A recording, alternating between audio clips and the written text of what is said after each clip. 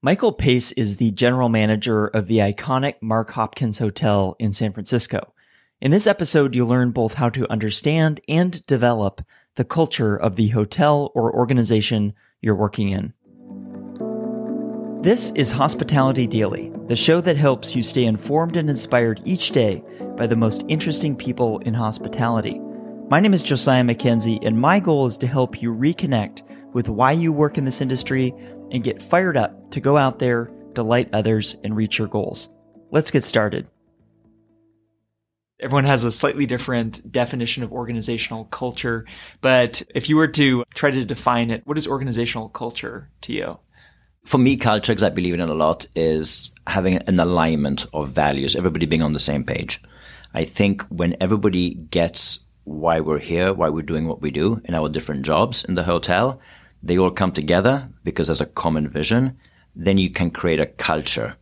But if everybody is just doing their own thing, you don't have a culture, you just have a bunch of individuals getting a job done.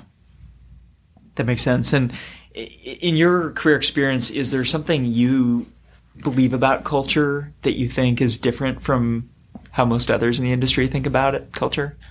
Well, I can say for myself, the way I see it is that it has to be true to the hotel you're in.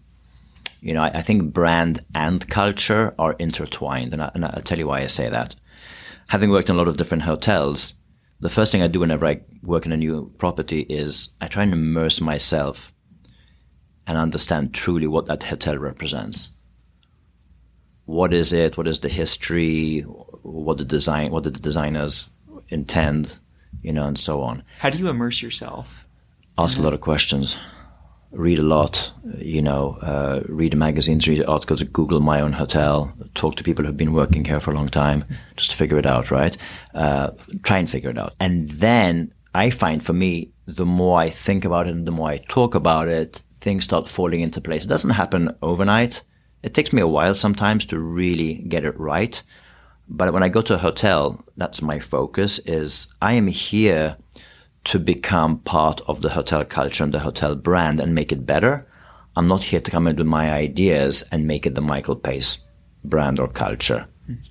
There's traits of the culture which obviously are tied into my style and my personality because I'm the general manager, but I have to be respectful to, for example, now, what does the Mark Hopkins stand for? It's a 97-year-old hotel with great history. So I got to understand that. I got to understand the IHG culture, combine the two, get the best of both. So I do service to both. And so with this hotel, for example, I realized when I started, and I knew pretty quick, beautiful hotel, amazing legacy, lots of history. That's part of our culture. Our culture is providing beautiful service in these elegant surroundings, really using the history to tell our story, but making it relevant. So I don't want to be an old, boring hotel. I want to be an old hotel with great history, but bringing it to life in a bit more contemporary way, but respectful to the history. So I'll give you an example. The type of music we play in the lobby has to feel like you're walking back into maybe a bygone era. It cannot be trendy music, okay? It should never be overpowering. It shouldn't be something modern. So I work with our music styling company that's actually in the UK, and I give them playlists and we work with their people to play different music. So we have jazz, we have swing, we have Sinatra, Ella Fitzgerald playing, depending on type of day. We moderate it so that when you walk into the hotel, it feels like you've walked into this really nice old hotel, but there's this nice sound going on. And the scent machine in the lobby that's every 30 seconds gives a little burst of scent. Again, is a bit more what I would call an elegant scent, not very modern smelling. Like a cologne is tailored to a person. When you start putting that together, using the history, the brand, now I can go to the culture, talking to the people who also have been here, some of them a really long time, and use that as the basis for our culture. Our culture back behind the scenes is people working together, celebrating the history, understanding it, being proud of this legacy that we are holders in a way. We're like custodians of this beautiful product, that we're historians, we tell stories. That's how I see it. Kind of this is evolution. You keep talking and discovering and figuring stuff out, and then you bring it back of house as well, and it comes to life. Well, it's very integrated. Travel is a sensory experience, right? And so it's cool to hear about the music and the scent. You also mentioned thinking about this in some fresh ways. And can you give me an example of some of the fresh interpretations of hospitality you're thinking about implementing here? Yes. So I'll go back a little bit. So many of the hotels I've worked with before coming to the Mark Hopkins were what I call lifestyle or boutique hotels. So the Kimpton hotels were smaller hotels, under 250 rooms, very themed, fun, playful, whimsical. Then I worked for W. That was definitely high-end luxury, but produced by a corporation that was created by Starwood. Very brand-centric. Learned a lot there about the branding and the activation of spaces. Similarly at the Cliff, that was designed by Ian Schrager. Beautifully designed hotels. Then I came to the Mark Hopkins, and this place has been a legacy for 97 years, and it looks and feels very similar to when it did at that time. So how do I bring it to life? As I mentioned, the uniforms that we wear have to be elegant, but also slightly modern, not too much. I haven't worn a tie in 20 years. I put my tie back on because I feel that represents the style of the hotel a bit more.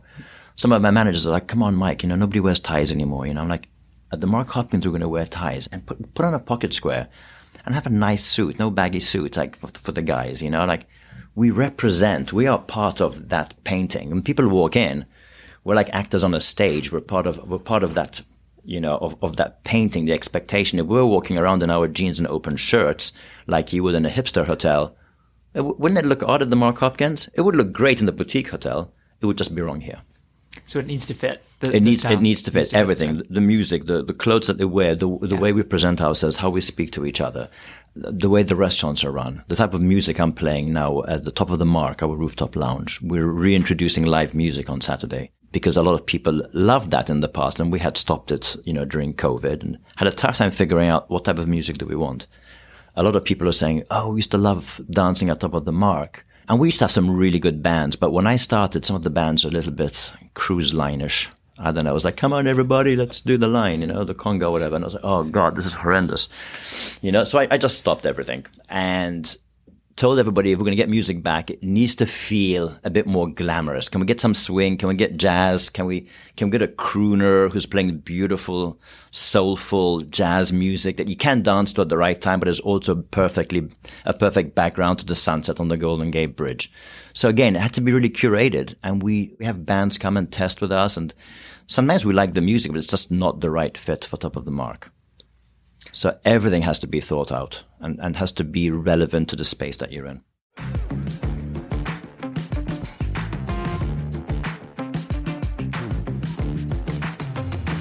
Before we go, I want to let you know about a few more things. First, if you haven't done so already, subscribe to this podcast on Apple Podcasts, Spotify, or your favorite app to stay inspired each day by actionable insights from the most interesting people in hospitality. Second, I've started sharing videos and photos from the stories on the show on Instagram and YouTube, so if you'd like to see those or watch along, I encourage you to follow Hospitality Daily there so we can stay in touch. Third, if you'd like to listen to more conversations like the one you just heard, visit this podcast website at podcast.hospitalitydaily.com. I've spent a lot of time building out this website because I want to make it really easy for you to listen to the topics and guests that you are interested in, whether that's culture and leadership or operations or technology or something else. Browse and search the entire library of more than 400 episodes for some of the top leaders and innovators in hospitality at podcast.hospitalitydaily.com to get ideas for delighting the people around you and reaching your business and career goals. I produce this podcast each day and give it away for free because I want us all to learn and grow together. If you enjoyed today's episode, I just have one favor to ask. Please take a moment to text or email this episode to a friend or colleague who might appreciate it as well. They'll be grateful to hear from you, and what we covered in the show can help them, as I hope it helped you today.